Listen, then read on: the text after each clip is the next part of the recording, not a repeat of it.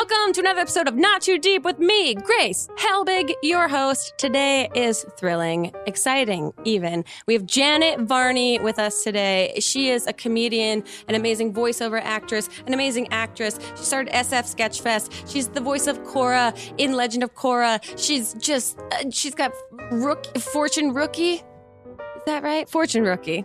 Sorry, guys. She's just done so much that it's really intensely hard to keep up with. And get ready to learn so much more about the life of Janet Varney on this episode of Not Too Deep. I am in love with this woman, and I know you will be too. Not too deep. This episode of Not Too Deep is brought to you by our good buddies at Squarespace, who want you to know you can turn your great idea into a reality with Squarespace. Squarespace makes it easier than ever to launch your passion project, whether you're showcasing your work or selling products of any kind. With beautiful templates and the ability to customize just about anything, you can easily make a beautiful website yourself. And if you do get stuck, Squarespace's 24/7 award-winning customer support is there to help. So head to squarespace.com/grace for your free trial. And when you're ready to launch, use the offer code GRACE to save 10% off your first purchase of a website or domain. Not too deep. Not too deep. With Grace Helbig. Sweet. Awesome. Janet, thank you so much for being here. Thanks for having me. I am so excited because you wear 12,000 hats. It's nuts. What if I really did have just like I would be so impressed. Tiny if you had just had Barbie wig after hats. wig Yeah. after wig. That would be amazing to me. Okay. How do you, let's say someone walks up to you, they know nothing about you. They're an alien, let's say. you don't want to play this out. You just want to say this is a hypothetical. You don't want to pretend to be the person who walks up to me off the street and is like, excuse me. I was like, how do you describe, because I always have a hard time describing like what I do. I to bet. someone. Yeah. So, you and I have the same kind yeah. of. How would you describe what you do to someone? To be honest with you, Grace, that is an uncomfortable question for me Isn't to it be big? asked. Yeah. And I feel like the number one thing I fall back on, and I'm absolutely not proud of this, is this kind of apology. Really? Like it's an immediate apologetic response where Because you don't have one succinct answer for someone. and I feel like it's the immediate face I think I might assume is one of like, oh boy, I'm so sorry that you asked that. How do I answer it? And then what ends up happening is because this happened fairly recently, I sound like I'm embarrassed of anything that, like, whatever my response is, yeah. I sound like I'm like, nah, just a blah, blah, blah, which is not true. Right. And I don't know if that's like, I mean, I think that's something that a lot of people do if they don't want to come off as, you know, Egotistical. like egotistical or whatever. Yeah. I say that I think it's, you know, maybe a little more female than male in terms of how we've been socialized still, you to know. be very, But yeah, there's this sort of sense of like, ugh, I don't know, I do this thing and then I have this, you know, I produce a festival, but I also blah, blah. And then it just sounds, again, like I'm ashamed. right, that you're reading Which your is like- resume to someone. Yeah, instead of basically. just going like, oh, I mean, I'm really lucky. I get to do a bunch of stuff, you know. Yeah. I get to do stuff, you know, I get to be on camera and write and do stuff in LA. And then I also have this festival I'm really proud. Like, I should just sort of figure out a way to do it that's compartmentalized and also not apologetic. But I relate to that extremely. Yeah. It's a very weird thing. And then you feel bad that you seem apologetic to this person that's genuinely asking you. There's as many layers as there are hats for you and me. Yeah. Well, so you did The Legend of Korra, which is obviously like a huge, like the fan base for that must have been so overwhelming to come to terms with when you first started doing it. Yeah, it definitely was. I mean, it was amazing sort of getting dropped into the center of something that was pre-established because Right. of the first series, which was so great. So it was very scary, and it was a relief when the response, at least the response that I was exposed to, was Right, 'cause was positive. The pressure of that must be insane. That you go in and you're like, I just want to do a good job. Yeah. And there are people that, you know, love, you know, these creative enterprises so much that you're like, I don't want to disappoint these people. So, and I saw that you just went to New York Comic Con. I did. But you went there for your IFC series. Yes, Okay. principally, yeah. But you've been there before Yes. for Legends of Korra? Yeah, Okay. I've gone for Legend of Korra. It might be like my 7th New York Comic Con. Really? I think. How many San Diego? Slightly less because there was at least 2 years I couldn't go. Okay. But I never went as just an attendee. Like Right. people that, you know, I had friends who were on shows and stuff and would go down there, and then friends who would go down there as fans. And I was incredibly intimidated by the idea of going to a con. I'm not. It's overwhelming. I don't think you, based on what I know about you, I seriously doubt that you or I are the people who feel comfortable in a crowd, which is true of many people who go to Comic-Cons. Absolutely. But they overcome that with enthusiasm. Yes, with the graciousness and enthusiasm and excitedness. But yes, I do not like crowd situations at all. However, I fundamentally understand like the pure joy that this situation brings to so many other Absolutely. people. And so it's like rationalizing in your head, like Yes. your own discomfort for the comfort of other people. Yeah. Do you have, now that you're kind of like a veteran at Comic-Cons and cons in general, do you have like your go-to list of things you do or ways you prep before you go? That's a good question. I wouldn't say there's much I do to prep other than your general packing. Yeah. But I do feel like I kind of, sort of understand about myself, like what my limits are. I've learned very quickly that if I go out after a day at a con, I will probably have lost my voice by the next day. Yeah. And that's an important part kind of your a big toolbox. deal. Yeah. So there's a sort of like hibernation that happens the second my whatever is being asked of me is complete. I don't then say like, oh, because a lot of the time there are people in town that perhaps you even live in the same city regularly, but you just never see them. Right. And when you're in this kind of specific situation, there is a different opportunity presented to hang out. Yeah. And I've come to understand that isn't probably helping anyone. If it's like, oh, Phil Lamar's in town, let's go have dinner, and then maybe we'll go to a bar and we'll just talk and we'll scream and over we'll everyone. scream over stuff about stuff that probably doesn't need to be screamed about. Yeah. And yeah, so that's very I've become responsible the of you. cocoon. Yeah, the sort of cocoon. Like, okay, I'll see everyone tomorrow. I'll be in the room. Has anyone ever recognized you just based on your voice? Yes. 2 times that I can think Really? of. 2 times that I can think of. I had people who weren't looking at me who sort of looked up with like Curiosity. an expression and then kind of Never- either asked or they did ask. or yeah. Once I was getting rung up at a Whole Foods. Go on. And she was like, busy ringing everything up, but she was very nice and making conversation. And Yeah. at a certain point, somehow she just like a light bulb went on. She looked up and she was like, "Are you Cora?" And I'm sure I was saying amazing. something stupid like, "I know, iceberg lettuce, not a lot of nutrients in it." Like I'm sure it was some really stupid, just menial, Yeah. And then the other time, and I do remember because it is so rare. I was at the Walt Disney. I was at the music hall, right? The why am I blanking on what it's called? But the Walt Disney Hall, the one that's downtown. Okay. And I was at like a Christmas concert that you can go and do like it's called the holiday sing along. Okay. And 2 girls who were sitting right in front of me, I was just having a conversation with the person I was with, and then all of a sudden, and they were like engaged in a lot of fervent whispering, and I didn't have any sense of that it was about me. And then they both turned around into each other, so I was like, and they were like, "Are you Janet Varney from The Legend of Korra?" So they had only heard my voice and were like debating whether or Wow. not. But those were That's very cool.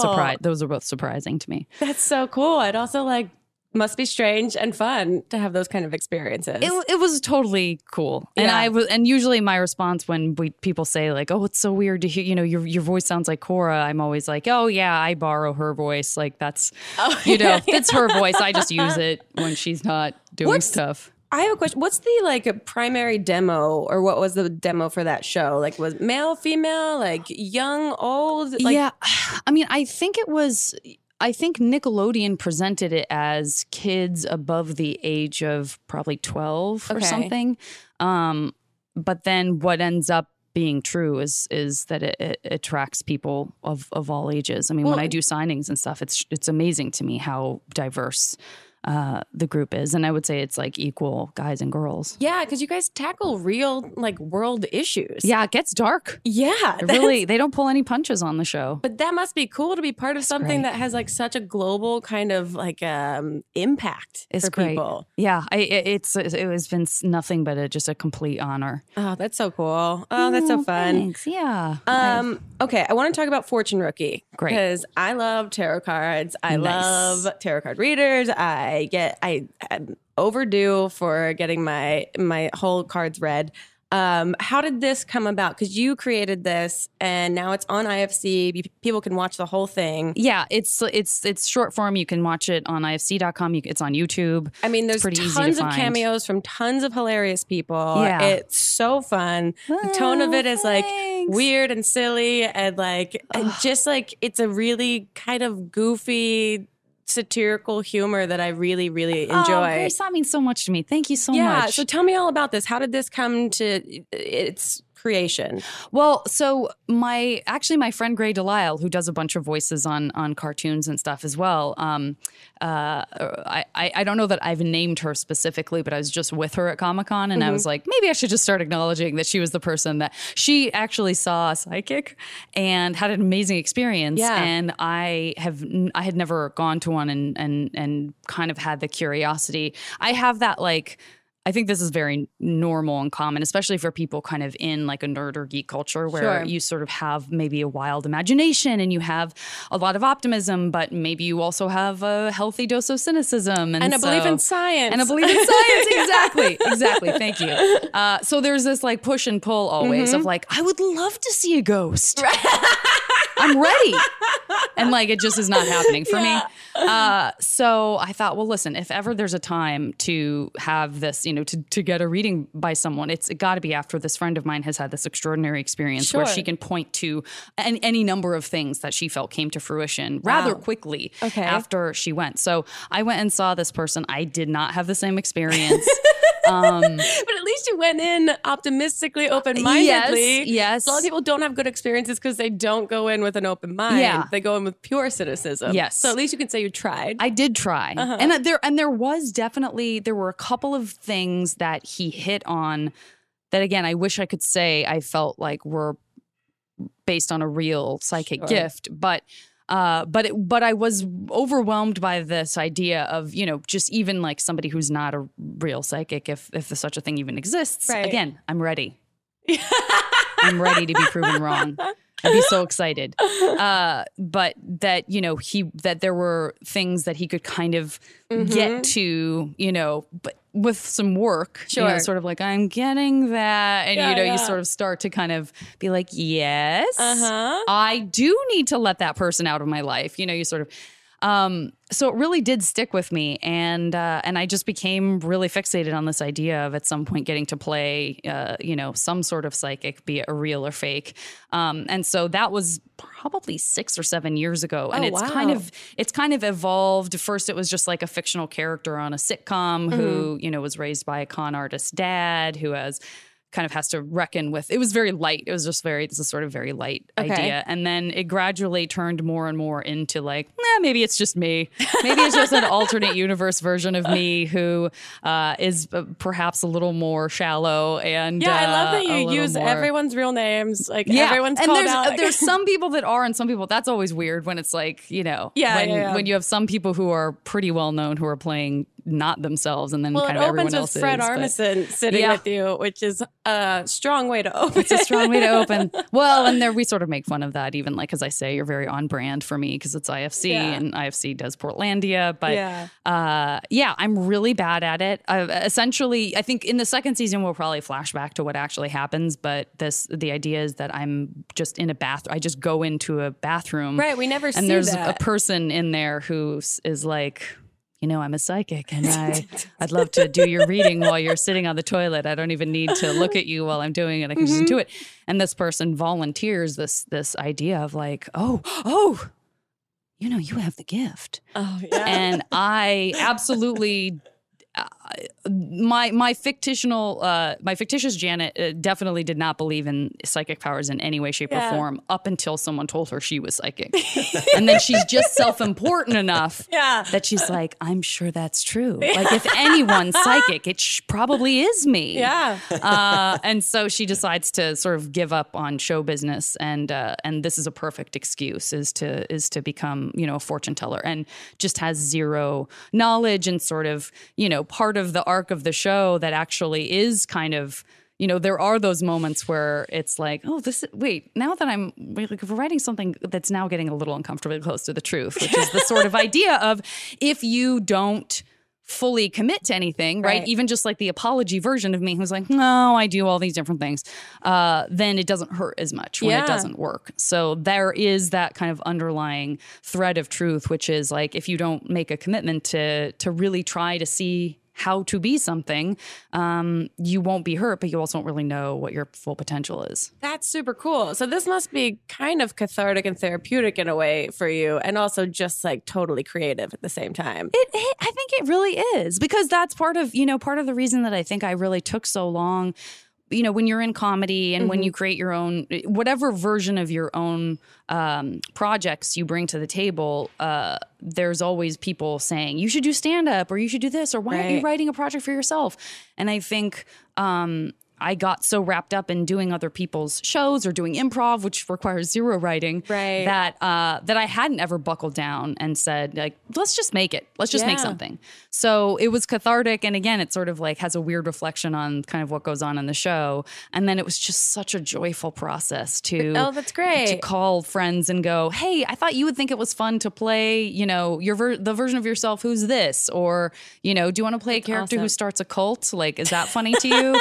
And then just kind of go from there. That's so fun. Yeah, it doesn't become work then. It's just literally just getting to hang out and have imagination with your friends. It was really fun. And it was really fun writing for people, knowing, the difference between writing for a part that hasn't yet been cast and writing for, a James Roday. Yeah. I just had him in my head the whole time. But then when he came and we read a scene together, the first day we were shooting together, I was so giddy just hearing it, because it's always going to be a little different and better. And he came up with some great improvised stuff that that's was so just great. made it so alive. And I was high. I Yeah. was so just like, this is amazing. Oh my God, this is so, thank you. I'm so lucky, That's awesome. So have you guys started season 2? No, But- no, because this just came out like a week ago. But are there... But do we have ideas for season 2? We have ideas for like 8 seasons. Okay, great. I mean, it could be a full, it could be a half-hour show. Yeah, that has like 12 episodes a I season. would love that. I'm saying all these Did you hear episodes- that, everyone? Yeah. Or specifically people with money and who make choices and Papa decisions. IFC. Papa Let's IFC. get this there going, he is. please. Papa IFC.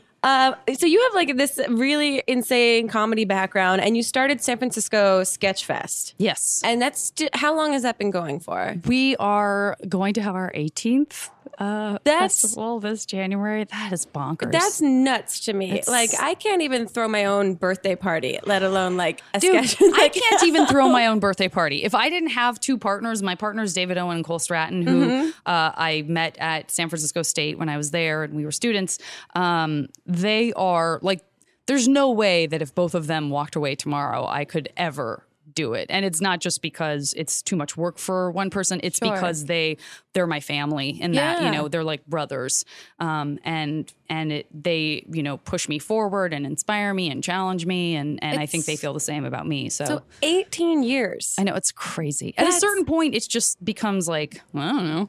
We're doing Here it we again. go. Yeah, Here we're we not go going to not again. do it, I guess, So how has it grown in the 18 years? I mean, I'm sure like the first year is literally like, you're like, we're trying something. Absolutely, 100%. Yeah, the first year we did it, we only did it because we were in a sketch troupe and had nowhere really to perform, because San Francisco has a great comedy history, but it just didn't have a lot of places to try sketch. Sure. Honestly, one of the main places that people did it, there was a huge column in the middle of the room that everyone had to kind of work around.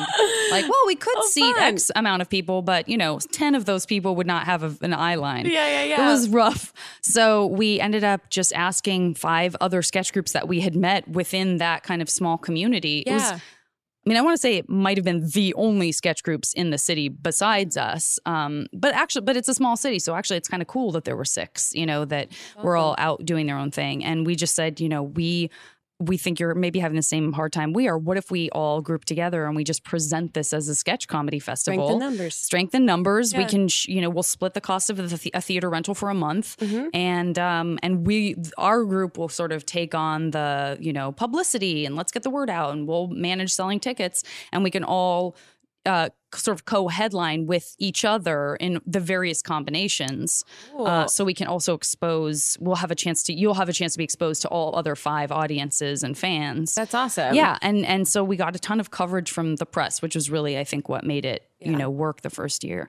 And it worked well enough that the next year we got a 200-seat theater instead of a 90-seat theater, and started inviting people from out of town. That's cool. So how many, on average, sketch teams are there each year now? It went from 6 to... Yeah, well, and now it's just the Sanford. It's SF Sketch Fest because that's what we named ourselves from the beginning, but it's been more than sketch comedy for, maybe 15 of the 18 years. It's been more than sketch. We probably even had improv the second year, and music. So now it's there's probably 60 sketch groups that perform, or a combination maybe of 60 improv and sketch groups that are up and coming. That's a total guesstimate, but it's a lot. And then we have film panels and reunions, and we do big tributes to our heroes, and that's so cool. Music shows, and just every form of comedy you can imagine we've explored, even up to a show where people give humorous tours through a museum. It's just sort of everything. Yeah, we can do. Great. Well, I want to get into the weird side of comedy that you've been a part of, but we're going to take a quick break. So when we get back, I have a lot of questions just about, improv, auditions, Stand Against Evil, all these things. Awesome. So we'll be right back with more Janet Varney on Not Too Deep. Not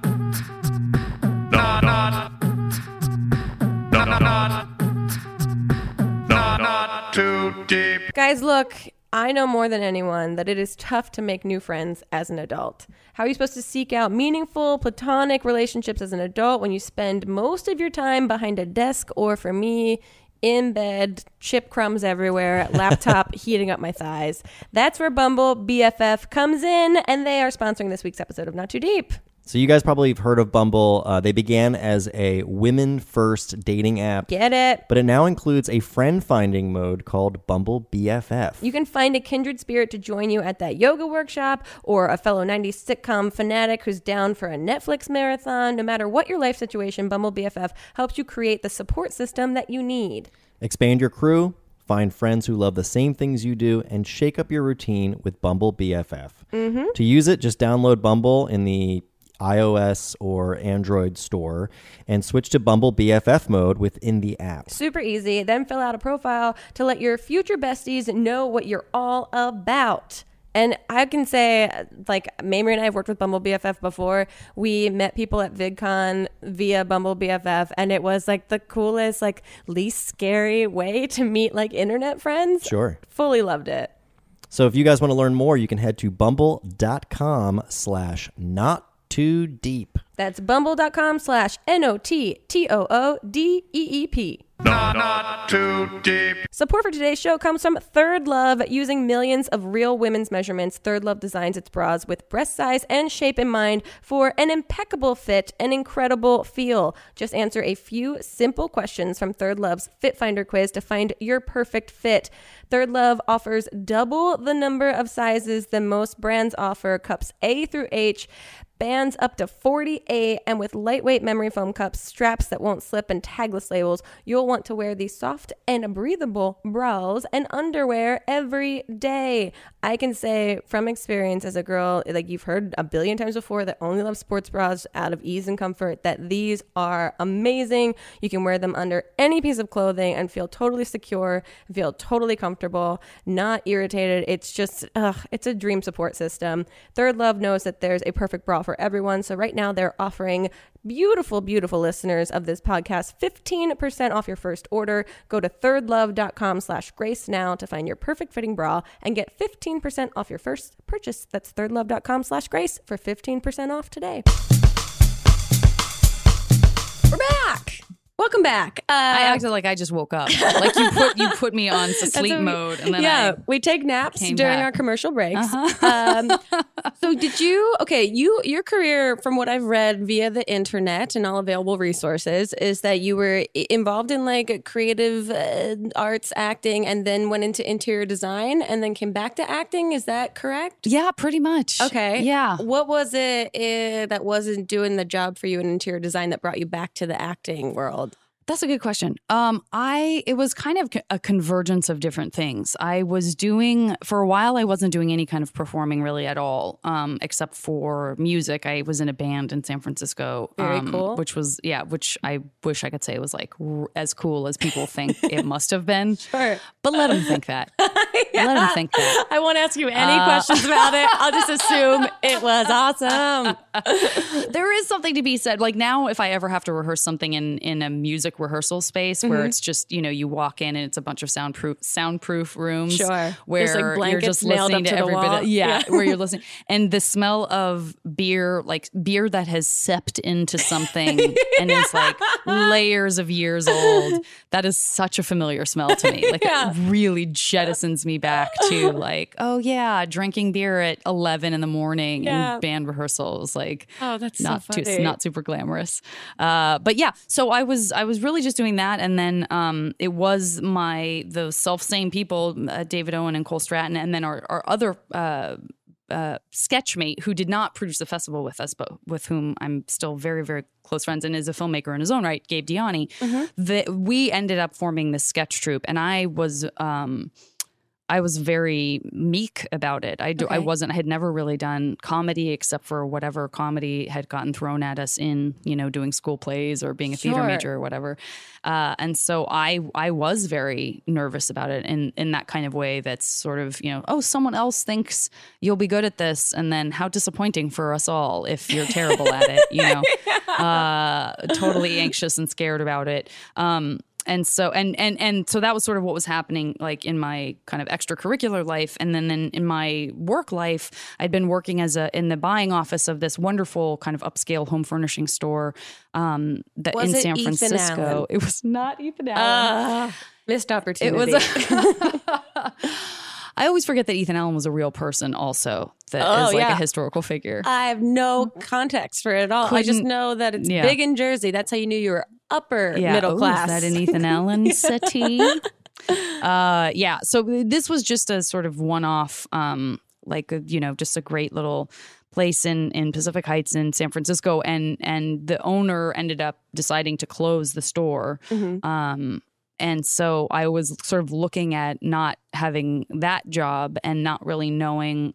I didn't really want to go back to being a project manager, which I had done for an interior design firm, because that really is kind of a full-time sit at your desk in an office job. And that was hard. That was really hard for me. Yeah. And so it was this kind of, and then I had just started getting some kind of commercial work that was, I mean, listen, again, this sounds so much more glamorous than it is, but in San Francisco, there are a lot of, before the big kind of Silicon Valley boom, there would be a lot of companies that would want to make their print ads or commercials with real people, which a lot of the time just means quote unquote real people. Yeah. And a lot of the time that just means we just want to be able to use this forever and pay you $5 and you don't know any better because you're not a model or an actor. Right. So I had done some stuff like that because I didn't care. I mean, that's what's so great about being a real person is you have a life that has nothing to do with that. So when someone says, here's $2,000, can we put you on a Kashi cereal box? People are like, yes, you can. Okay. Like, that's exciting. Quick question. Not me, but do any of those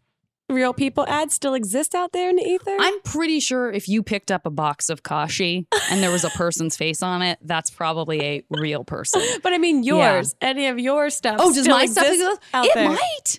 I think there's some like Getty Images stuff because sometimes they just do stock footage. Yeah. I'm pretty sure. In fact, God, if there's a photo of you delightfully eating salad, I will lose my goddamn mind. You know what I think there is? I did a search the other day. Because somebody reached out to me and said, is it possible you are a younger you with short hair is like listening to some music as like a clip that's available on Getty Images on a train in they didn't know it was San Francisco, but I was like, oh, I think that is a thing. And then my next horrified thought was, oh God, if that's what about that Getty shoot I did where I was wearing a business suit on a Razor scooter? It was like the beginning of Razor scooters. So I started looking. I was like Googling like businesswoman, executive scooter footage, like stock footage. Oh, man. And I couldn't find it. Okay, well. And then I was really glad. No one needs to see me on a Razor scooter. I would love I know. I want that oil painted. I want that in a frame. What? Okay, that's pretty amazing. But so yeah. Oh yeah. So that, I guess the long story short is those weird things started happening all at once, where like I was getting work to the point where Cole, and then they had started the sketch group, and then Cole was like, "You're getting work without an agent. You should get an agent." And so it just kind of came. And then we got scouted by the Aspen Comedy Festival. Oh, that's cool. Came up from LA, and then Mad TV came up and did a scout because San Francisco's close, and a lot of really great people like from comedy have come out of there, like Al Madrigal, Janine Garofalo, Patton Oswalt, like the list goes on. Bob Odenkirk, David Cross, I think. And so everything kind of happened at once. And seriously, within 6 months of what I had always said in the 9 years I lived in San Francisco, which was I would never move to LA. Like up until maybe 6 months before I officially moved there, I was still saying Against that and it. was Yeah. positive I never would. Yeah. And then within 6 months, all that stuff kind of happened. And the next thing I knew, I was living in LA. That's And I nuts. was like, That's how it happens. Welcome. Guess I don't hate LA so much after all. What's I mean, you have so many years of like comedy and sketch under your belt. What's the weirdest like either sketch you've been a part of or the weirdest audition? I love to know like when people that are active, like actors, what's the strangest audition thing that they've ever? Oh, yeah. That, you know, I repress a lot of them. So I was going to say, I Yeah. think some of them are so humiliating that you're just like, So I can't deep ever down. let that live in my psyche ever again. Yeah, I mean, I think I think that most people would probably say that commercial auditions are by their nature more humiliating. There's more like you have to get through something faster. There's probably just some kind of weird scenario where you have to see something that's not really there. Yep.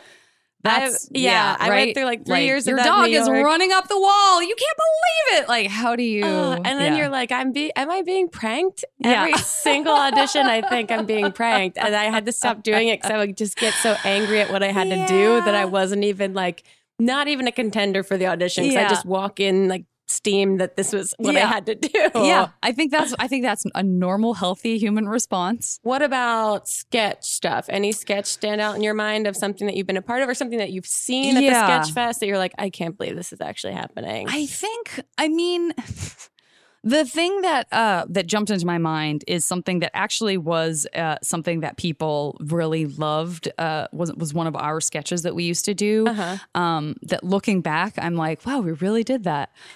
Which was so hard to explain. It's not that hard to explain. It's so hard to account for. Is what I think is what I'm really trying to say. It's Okay. really easy to explain. Okay. But I can't explain it. Yeah, you can't. Admitting why it happened. Yeah. Okay. Well, the framework of what we were doing actually was really funny and made a lot of sense, which was Cole had written a sketch called the 12-Year-Old Boy Playwright Awards. Okay. And so the idea was this person is and it's like the final nominations of, and so Okay. you see a clip of what a 12-year-old boy is interested in writing a play about. Mm-hmm. So, the first two make sense in the sense that they're like, and now an excerpt from Mr. Gigglefart. And it's like just a person who giggles and farts. You're like, yep, that's what a 12-year-old boy would write in a play. And then the other one was like, I think it was called Mayor McTits. Listen, it was a different time. Her boobs were balloons. It was totally stupid. And then in a weird like right turn, the third one is a kid who did a stage adaptation of Robert Altman's movie Shortcuts. If you haven't seen Shortcuts, one of the things we all used to be like weird Robert Altman nerds. And loved all of his movies, like into the past. Like when your dad tells you Pink Floyd's good, it was like that. It was like Robert Altman was so up, like everyone was. So he did this movie called Shortcuts, in which Julianne Moore. There's a scene in which Julianne Moore and maybe like Matthew Modine. Yeah, it was Matthew Modine. Get into an argument. Thank you. And you, Jack, do you want to fill in what happens? Because do you remember what happens? About how she's not wearing any underwear. Yeah. Yeah. She spills coffee on herself, or she Yeah. spills something on her skirt Right. before they're supposed to have people over or And go then she somewhere. takes her skirt off to kind of clean it, and she's completely. While they're still having an argument. Yeah. And he's like, wait a minute. Why aren't you wearing any? You have no underwear on. You're wearing a skirt. You have no underwear on. Yeah. And she's like, we're not talking about that. So we recreated that scene in which I am playing Julianne Moore, and we do it completely straight. But when I take the skirt off, I have a giant, like, Annie wig merkin that's covering, it's almost like I'm wearing a mini skirt of hair. And we would just do that super straight, like the best acting we possibly could to try to capture the feel of that. My God. And it was like... I just can't believe how many times I've done that. You know what I mean? Like, if it's one of your greatest hits, you're going to trot that puppy out over and over. So, yeah. Wow. So your spectrum of acting is wide. Another hat, except this one's on your badge. That's exactly it. That is exactly it. Okay. Talk to me about Stan Against Evil. Yes. What is this? Because you guys hashtag it a lot. Yes. I was trying to go through the hashtag and find out what exactly it was. Did you see a bunch of weird, like... I saw some boomerangs. I saw some like, I think you're in like a park ranger or something. Yeah. Close enough, yeah. I do play a sheriff. A sheriff, okay. Looks a lot like a park ranger's uniform. There's absolutely no getting around that. And I'm also in the woods a lot, so it makes sense that it would seem that maybe I was a park ranger. So this is a horror film? It's a show. It's a show. It's an IFC show. Okay. It is created by Dana Gould, who is a spectacularly funny stand-up, but also a amazing writer. Wrote on The Simpsons for many, many, many years. Many of the best moments in The Simpsons he is responsible for. Amazing. And so it's very much that brand of humor of just like constant jokes, very strange. It's not. I wouldn't say it's like a live-action cartoon, but it certainly has the same absurd humor as The Simpsons do. The Simpsons do. As people, The Simpsons do. As a show, The Simpsons does. The Simpsons, the religion, as it appeases everyone. That's right. Yeah. That's right. Oh, you're a Simpsonist? Yeah. And so, so it's John C. McGinley plays a character named Stan, who is the former sheriff of a small town in New Hampshire called Willard's Mill. Okay. His wife dies.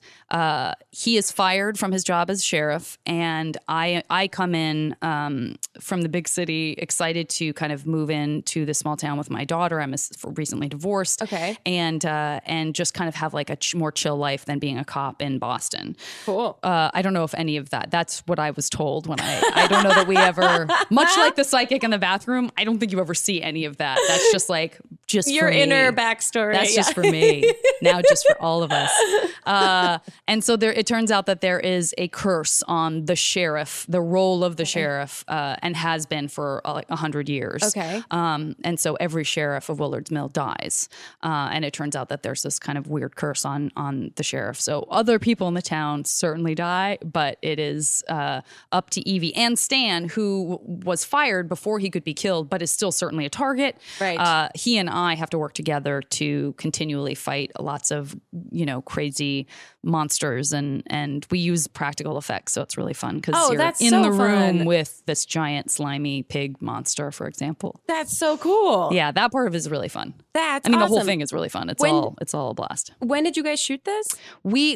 Our third season premieres on Halloween. Okay. So yeah, we shoot it in Atlanta. We shoot Atlanta for New Hampshire, which is like only one of about 50 cities that Atlanta stands in for nowadays. Yeah, exactly. And yeah, I mean, it's really fun because it's like, it is the closest, when I was recording Cora, I would make the joke, I'll never get to play, a hero in real life. I'm kind of a comedy kid, so no one would ever ask me to actually do anything like that. And then Dana created this character and sort of said, you're the female Harrison Ford. So my character actually is pretty straight on the show. Yeah. And I get to do a lot of like stunts. I was going to say, have you done stunt training and things like that? On the job training. It's not like I went through I did, but I had to go to a firing range and learn how to fire a gun, which I had never done before. I find it terrifying. It makes me cry. Really, I was just. I mean, it's more adrenaline. It's like a month's worth of adrenaline in an hour's time. Yeah, you gotta take a long nap after that. Yeah. But that's insane. That must be like such a cool, different muscle to flex. It's really fun. It's fun to sort of make the stunt. Like I have a wonderful, wonderful stunt double who does for sure all of the really hard stuff. Her name's Amy. And then Bob Fisher, who's our stunt coordinator, to make them proud of me when they're like, I don't know, this one you might be able to, like, do you want to try it? Do you want to do this one? Like Amy can do it, but you'd probably be able to do this one. Oh, that's I get so excited. Like, and I don't question whether it's safe or not. I'm like, I trust them implicitly. The fearlessness that I don't have in my regular life kind of comes on for that. Yeah, and then it almost feels like probably like a maternal, paternal, like I'm making them proud of me moment. 100%. Yeah. 100%. Oh, that's so sweet. Yeah. Okay, I want to ask you about the JV Club, which is your podcast. Yeah. And this is where you ask people about like their adolescence in a way. How did this You come better about? get ready because you know that you're going to be Please, doing can it at I some come point. on Yeah. and be a guest? Awkward stories. Oh, that's my brand. It's It's your just oeuvre. Yeah. That's just a word I like to use sometimes. Yeah, that's because it sounds more like a body response that's happening rather than a word. Sweating. That's Yeah. my sweat. Yeah. Yeah. I've been doing it for 6 or 7 years now. That's I mean, nuts. I'm staring down the barrel of my 300th episode, but I had to take a little hiatus because I was out of the country and just kind of gone for the last month, and then also was sort of looking at shuffling over and moving into a different network, and then weirdly, before I even announced that was happening, the Nerdist Podcast Network basically collapsed. So I was like, Universe well, that's got me works moving a in- little faster now. I Yeah. guess I actually have to complete my preparation. Yeah, the universe works in weird ways. We've had our fair share of all Yeah. of that multiple times over Yeah. here on Not Too Deep. But it forces you to, shift and adapt. Yeah. But what was the impetus for this? Because I know you grew up Mormon, right? And then you left Mormonism or something along those lines. That's a fair characterization. I wouldn't say I ever believed in anything. I grew up Catholic. I did all the sacraments, and right now I because your literally. family's like, guess what you're doing? But also, we went back. My grandmother passed away a couple weeks ago. We went home for her funeral, and we all went to the Catholic church because that's what she wanted. And it was just me and my brothers. And I literally, like 5 minutes into the mass, just whispered to my brother, like, "This is fucking weirder than I remember this being." I got a little distance, came back, and all of us were like, what's happening? They're trying to smoke us out with this goddamn incense right now. This is nuts. you know what? That is, I love. I wouldn't say love, but I find Catholic ceremonies very fascinating for all the reasons you just described. Yeah. Because Mormon religion, my mom had custody of me on Sundays, so I had to go to church with her. But it is so vanilla in comparison. So, the Mormon churches are except for the temples, which are sort of spectacular, and that's kind of what they focus on. Very beautiful, very opulent. Yeah. But the actual like regular weekly meeting houses are purposefully more like, what Plain. a Quaker would. Yeah. I mean, they're just completely plain. There's no stained glass. There's no, the sacrament is like they like the teenage boys, sort of instead of being an altar boy, you're just like a kid with a priesthood who tears up little pieces of Wonder Bread. Yeah. God, I would have killed for Wonder Bread instead of this stale right? shit. Oh, please, you would be so hungry, but that it was so gummy, like so quickly, it just becomes so like I can pry it off the top of your mouth. But you kind of participate in it. You take there's the trays that go down the aisle, and you're. But yeah, so the idea of like going and like kneeling in front of someone who's putting like a little beautiful wafer on your tongue, and Mormons don't believe that, in transubstantiation, that's what it's called, right? The Mormons aren't like, Yes. Thank you. Mormons check. aren't saying now I have Christ's body and blood in my stomach, which I Yeah, but the Catholics believe that. But yeah, they're like, and now I have some blood and body in me. Yeah, now I'm just a full cannibal here. Yeah, in this you guys church. are cannibals, and Cannibals that's fascinating and vampires. to Mormons. And vampires, yeah. Yeah, exactly. Yeah, guys, I don't know why more nerds aren't into it. I mean, basically, we've crossed into the fantasy genre so quickly. I mean, that's really where it's at.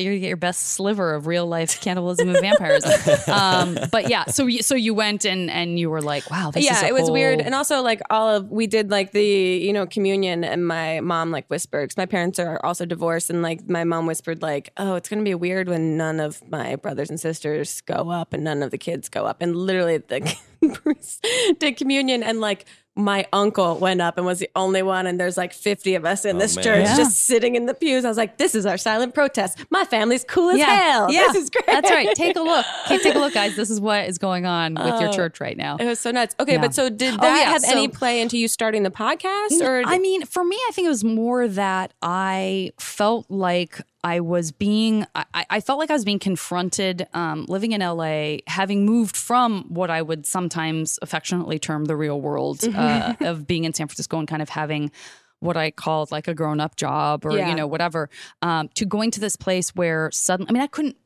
when the managers who had coaxed me into coming down, just crash on someone's couch for a couple months while I did pilot season, the whole thing, just seemed so crazy to me. Like the fact that I would like get up in the morning like, oh, what's my job today? Oh, put on a push-up bra and like read these weird lines that aren't me. Like that's my job and find wherever I'm supposed to go in this giant city. It was so absurd to me that it felt like I was sort of floating above my own life. Like, oh, this isn't a job. This isn't work. What is this? And then gradually, as you sort of become accustomed to that, then the things that kind of rise to the surface are like hard work isn't necessarily rewarded, as you find out as you watch peers, friends of yours who you consider to be brilliant and more talented than people you're seeing on television, not getting work or not having an agent and bussing tables and all of that. It just becomes like, certainly that can be true in any work environment where somebody gets to the top for weird reasons, or, you know, but this is like, it feels like predicated on timing and luck and happenstance and relationships, and just so much of it feels arbitrary that I was really confronted with a lot of feelings that I could not remember having felt since I was like 14 or 15 years old. Oh, wow. It was a sense of like insecurity and like that self-value, like evaluation on things that shouldn't matter as much. Like maybe my hair was an inch too long. Maybe I was one size too big. Like all of these physical things that were not a part of my life in San Francisco at all. Right. And I was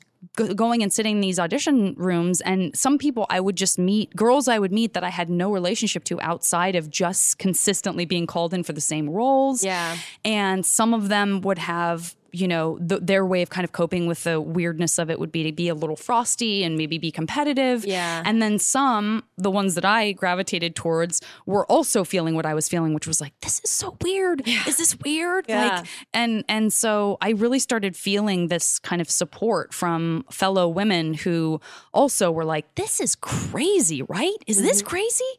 That I thought, well, you know, I kind of looked around in the burgeoning podcast world, of which there weren't that many at the time. And there weren't a lot of female hosts, and then there weren't a lot of female guests either, from my observation, especially in the comedy world, I guess. For sure.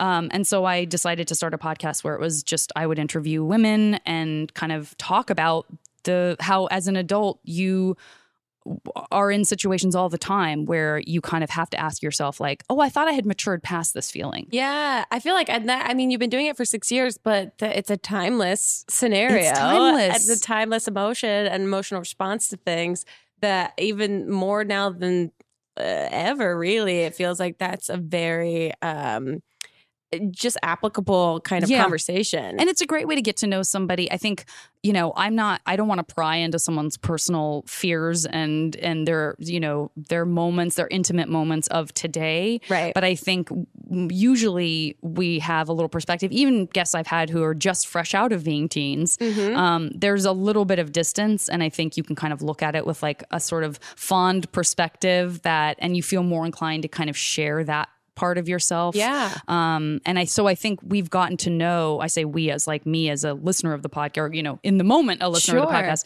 I think we've gotten a chance to meet people that have opened up in ways that they don't elsewhere, just because I'm not asking them, I'm not prying into their love life now, but we're hearing a lot about, you know, their love life when they were 16 and just falling in love for the first time. And so I so often walk away going like, oh my gosh, I feel like I've known that person forever, because you just get this dose of who they really are and where they came from, you know? That is so cool. Well, okay, we're gonna schedule my. Oh yes, we are. My guest to go on your podcast. I've had you requested so many times, and I was like, I don't know Grace. I don't know her yet. Well, I really want to. It's happening. We're gonna take a quick break, and we're gonna figure this out. Awesome. We'll be right back with internet questions for Janet when we get back. More Not Too Deep. Not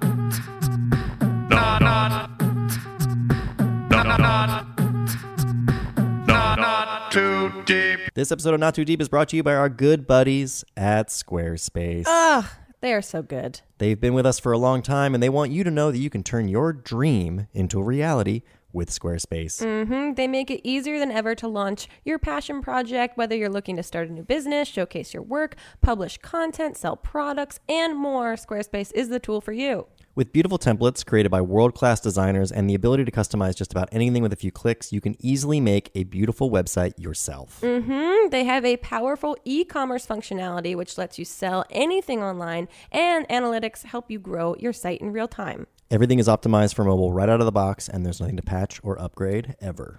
Buying domains is simple, and you'll get the help you need with Squarespace's 24/7 award-winning customer support. Squarespace empowers millions of people, from designers to lawyers, artists to gamers, even restaurants and gyms, to turn great ideas into something real. And I can attest to this because, as I've always said, pretty much every week now, I use Squarespace. He's a real customer. Yeah, and it works great. So yeah, you check it haven't out. had any problems. No, it's awesome. I don't need that 24/7 customer support. It just works it's really easy. Humble brag, but you guys can also get in on the action by going to squarespace.com/grace for a free trial. And when you're ready to launch, use the offer code GRACE to save 10% off your first purchase of a website or domain. That's squarespace.com/grace, offer code GRACE. Not too deep. This episode of Not Too Deep is brought to you by Poshmark. Poshmark is the easiest way to buy and sell fashion items. You download the free Poshmark app to shop from tons of brands across women's, kids, and men's. You won't believe the deals you'll find, like Louis Vuitton bags for $300. Oh my God. Which is insane. That seems nuts. Shipping is super fast and easy for both the seller and buyer, and is handled all through the Poshmark app. So when you see something that you want, you simply make the seller an offer so you can get the items at a price that works for you. Ooh, bargaining, haggling, making connections. Need to clean out your closet? Listing on Poshmark is super easy. You just upload pictures of your stuff to the app, set a price, and then ship to the lucky buyer. No more waiting in line at your local thrift store just to leave empty-handed. So Grace, as you know, I have a problem with jackets. I buy too many jackets. You have a lot of jackets. I wasn't going to say it. I have like 7 leather jackets, and this app has been great for just perusing and yeah, you don't have to go store to store. It's all in the app. You can peruse whenever you want. Yeah. Also, for me, as the one that constantly gets rid of like clothes because she's bored with them, I don't need to constantly take it to Goodwill. I can actually make maybe a profit off of this. There you go. Get some of that money back. Yeah. Also, I don't have to like peruse TJ Maxx, Marshalls, any of these other situations. I can literally buy everything without human contact, which, as we all know, is my favorite sport. So instead of buying new things, head to Poshmark to shop from millions of closets across America. And today you can get $5 off your first purchase when you enter the invite code GRACE, GRACE, when you sign up. So just download the Poshmark app, sign up, and enter the code GRACE for $5 off your first purchase. Yes, before we get to internet questions, I'm going to ask you the 2 questions I ask every single guest that is on Not Too Deep. And the first is, who, alive or dead, would you most like to throw cold spaghetti at? Oh, God. Alive or dead, cold spaghetti. God, it's so specific. Maybe I want to throw really hot spaghetti at someone. Sure, you can do that. Burn their face. Throw cold spaghetti at. Oh, boy. Gosh, it's really hard not to just get into current events. And I'm sure everyone has the same answer. There's a lot of Trumps. Yeah. I mean, I would, that's like, then I'm sure people also are like, cold spaghetti's too good for him. That's like food that someone should be. Yeah. I want to throw, you know what? I want to throw cold spaghetti at somebody who really likes cold spaghetti. I want to throw cold spaghetti at like a dog that loves eating cold spaghetti, because it would be really funny to watch them have that, think of that as a gift. Yeah, I mean, you have 2 dogs, right? I do. Okay, what are their I don't know names? if they've eaten spaghetti. Scott is one and Whitley is the other. Scott and Whitley. Oh, I love human names on dogs. I'm also a big fan. That's great. I'm also a big fan. Okay, so the other question that I ask every single guest on the podcast is to tell us your worst pants shitting story or close call, but you can only use 3 words or 3 small phrases, or kind of a mix of the 2. So mine is college jogging front lawn. Gotcha. Yeah. Mine is flannel pajamas. Oh no, those are absorbent. Brand new chair. Like a early morning sneeze. Oh. Yeah. Oh, Yeah. Wow. I remember it like it was yesterday. It happened when I was in San Francisco and like when I was about 20. Wow. Yeah, Yeah. that is a lot of fabric Yeah. scenarios. Well, I'm glad that you had an immediate memory. Some people don't. It's the only time anything like that has ever happened. But I was like, wow. The thing I remember thinking, Yeah. if I may, because I feel that you'll be able Please to relate do. to this, Yeah. is like, wow, it's amazing how something body temperature goes cold like so fast after it's left your body. That's what I remember thinking. Like, Yeah. whoa, that just happened. Why That's what I is it feel. freezing? That, immediate hot to cold, Ugh. and also like blood going from like blue, green to red is Yeah. always like a bizarre. That's beautiful magic. Human bodies are nuts. Yep. Okay, let's get into these internet questions. Awesome. Okay, someone wants to know, because this is kind of combining something we haven't talked about yet, but that you had a series with Geek and Sundry about escape rooms. Yeah. Is that something that you are into just in Love general? 'em. Okay, I've never done one. Grace, I get put it on the list. I Put it know. on the JVGH list. I know. I get claustrophobic, and then relying on other people, I feel like you'll see the worst side of me, and I don't know that I want to show that to I'm hearing everything you're saying, and But I know that I'm the nodding my purpose- head on the inside because I feel the same. Yeah. And it's not that. Yeah. Like, it's not that. You won't feel claustrophobic for yeah, one thing. I You s- will feel frustrated by your fellow womankind and mankind, but you... Yeah, I get you have to be distracted by the idea of like working together and solving and figuring things out. But someone wants to know, do you think Team Avatar could make it out of an escape room? Oh, yeah. Yeah? In a second. And I don't think they would have to cheat. I don't even think they would have to bend anything at all. I think they could do it just on wits alone. Just on brain. Oh, yeah. I agree with you. Someone wants to know, can you tell us about your first day in kindergarten? Did you cry when your parents left? I still remember mine, and I'm older than you.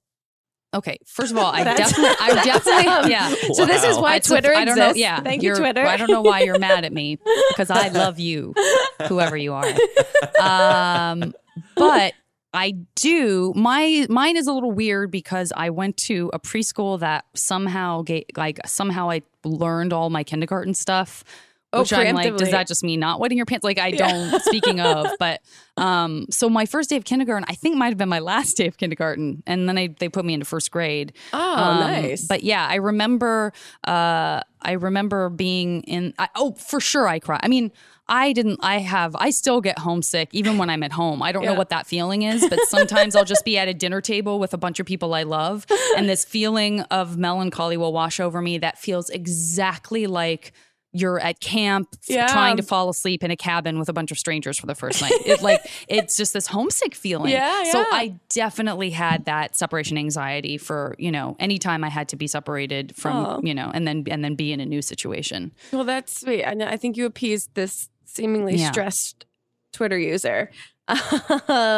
Okay, someone wants to know, if you could have 3 foods that you can eat perpetually with no negative ramifications, what would they be? Grace, you will find this out when you do my podcast, but I play a game of MASH at the Oh. end of all my podcasts. MASH. Mansion, apartment, shack, house. Hell yes. Yeah, and so that I don't know why I just Did like MASH. the actual sign language. That was interesting. That's a weird tick, isn't it? Because that happened. I was like watching it happen, going, "Who's that?" So that is the question I ask every person because I love that question. So. Twitter person who asked me that they know they're doing me a solid because they're asking me a question that I love to ask. If I could have 3 foods that I could eat perpetually, I have never grown tired of peanut butter. I do love peanut butter. I would say that. I would say maybe just cereal. If I can have my choice of cereals, and then. I'm going to go old school kid Janet because I'm sure that I probably wouldn't choose this now, but I want to do myself my younger self a favor and say peanut M&Ms. Okay. Yeah. Yeah. Because I could house a bag of peanut M&Ms. They're so good. Also, like to double down on peanut butter. I know. M&Ms What's up? are That's great. how much I love peanut butter and peanuts.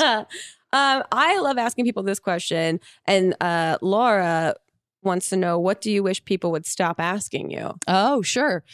Oh, boy. That's a good question. I don't know if I have one of those right now. I Okay. feel like I've had them But I don't know if I think I'm not tired of it, but I will say that when I do a con and someone says, you know, did you like being the voice of Korra? It's like they can ask me that all day long. So I'm not tired of it in that sense. But like, are you going to be like, no, but I did not enjoy it. I feel like you can expand your question out to ask for more detail because like if anybody who has ever followed anything I've ever said ever about that job, they already know. But maybe they just want to hear me say in person, like I want to hear the thing I know you're going to say, which is that it was a glorious experience. And I just need to have that reinforced in my brain live. But but you know, if you want to ask me, if you think you can only ask me one question at a con, you can skip past that. And ask a really detailed question, like ask me to really dish on something. Yeah. Do you have, when you go to cons or when you do any sort of events or anything, do you have like, what are your limitations on like personal questions versus like professional questions? I think that the fandom, I don't know if it's just for the shows I've been fortunate enough to do, but I never have anyone ask me anything I wish they wouldn't have asked. I could never have anyone pry. They're just really respectful. Never. I've literally cannot think of one time where I've been at a con and someone has asked something and I've been like, that's private. Like never. That's awesome. I know. It's great. Yeah, that's they're just not that interested in me as a person, but more the people I've gotten to work with and which is all great. Someone wants to know, what is your rap name? Oh, my rap name. Mm-hmm. Ooh, I know this one's a hard one. That's a good one. I would say right now it's probably Javers because that is Javers? Yeah, How Timothy. do you spell that? It's JVERS. Oh, okay. It is a recent nickname that Timothy Omenson from Psych, who did Fortune Rookie. who I love his whole narrative in it. So amazing. And he that came out of nowhere. Like really? I don't have any memory of him calling me Javers, but the Tim on the show apparently calls Janet Varney on the show Javers. And he calls me that a bunch of times. Great. And I've already had someone like text me and say, "Oh, I'm definitely calling you Javers from now on." Get it. Yeah. Lock it down. Javers. TM. Okay, someone wants to know, who was your childhood crush? I like everyone on Boy Meets World and Bruce Willis. What a spectrum of, but they're saying it in present tense, so I don't know if they're a child asking this now or if they just... I love it. Yeah, those are two. If those are both present tense, that is a trip. I want to say, by the way, at least 3 members of the cast of Boy Meets World was at New York Comic Con, and people were psyched. They were really excited. Yeah, and those guys were really nice. Yeah, I grew up on them for sure. They were really cool. I did used to have a crush on Bruce Willis. I wouldn't say that it has maintained in any way, shape, or form. But my biggest crushes when I was younger were, and I seriously, like, I know this probably, like, first of all, I'm not in love with my father. My dad's rad. He's a good friend. He was a great dad. He was not like a friend dad. He was like, I'm in charge dad. Like he would charge me $1 if I didn't make my bed in the morning. Okay. I like the... That being said, caveat to whatever's about to happen. The principal people I had crushes on were my father's age when I was little. Oh, okay. And it's because I like worshipped my dad's sense of humor. And so when he showed me a Steve Martin movie or he showed me a Kevin Kline movie, I was like, those are the sexy guys in the world. That makes sense. Yeah. So those were both of those guys for me when I was like, maybe two, like other people were like, I love Michael J. Fox. I was like, totally, me too, Kevin Kline and your mustache and Fish Called Wanda or whatever. I mean, that's fair. There's no, what is it, Ophelia complex here? All clear. Apparently, I don't know. Electra. Yeah, there you go. Okay, so a lot of the questions, I'm just going to kind of like put them all in one to wrap up with. Everyone wants to know about Korra, and so I think the big question is everyone wants to know, like, what's the one major thing you took away from working on Legend of Korra? Like, is there one major lesson or major like life, I don't know, philosophy thing that you're like, that was really cool and changed me, and I will take this with me moving forward? Absolutely. I mean, I think the number one thing for me was, I think what worked about Korra for some people, and maybe what some people didn't like about Korra, which was how flawed she was.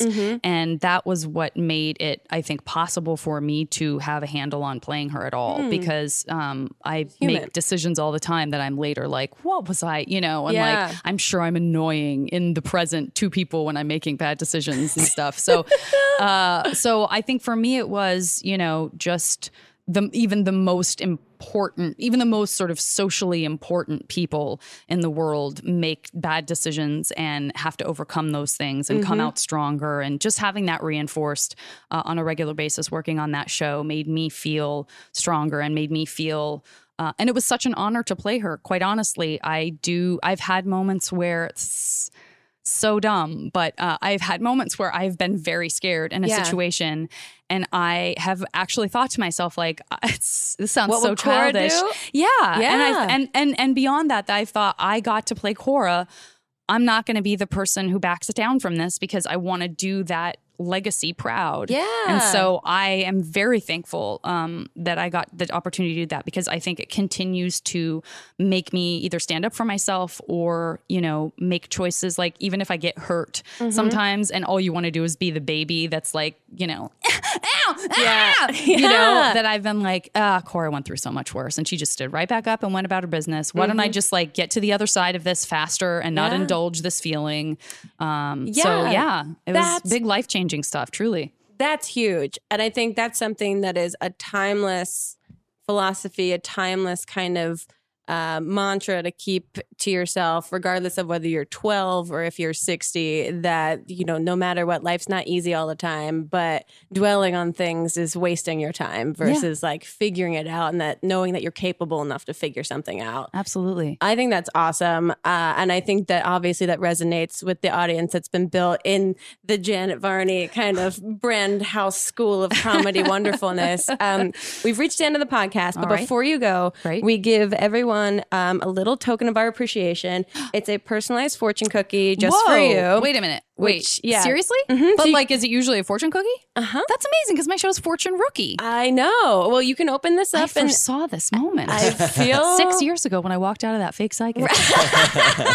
Yeah. This is so exciting. Yeah. Well, we'll see. You got to read the fortune, I guess, to find out. Oh my God. I want to apologize. I'm not going to eat the cookie because I would shit my pants and throw up because I'm allergic to flowers. So I encourage anyone, even allergy free, to not eat it. I got scared that I didn't have a future. And I'm like, did we prank her on this? It's here, guys. It's here. Okay, so I read it out loud? Sure. Great. All right, here we go. This seems oddly Inception-y considering your new IFC series, Fortune Rookie. We're feeling a lot of pressure. Oh God, we're going to puke. BRB. Whoa, weird. That's what a coincidence. I got chills. How exciting. I love that. That's so funny. I know. That's amazing. That was very cool to realize the connection there. Thank you so much for being here. Thanks for having me. Of course. This was super fun. Where can people find you and everything that you were doing if they don't already know? You can go to my website is janetvarney.com. I'm on Twitter at Janet Varney. I'm on Instagram, the JV Club.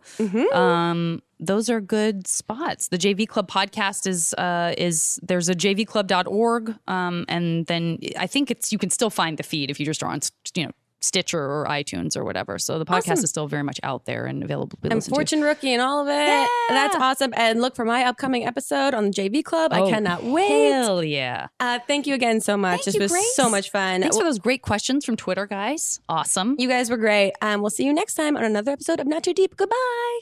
I feel we went deep. It happens now. I'm 33. I'm allowed. Yeah. Too deep, too deep, too deep.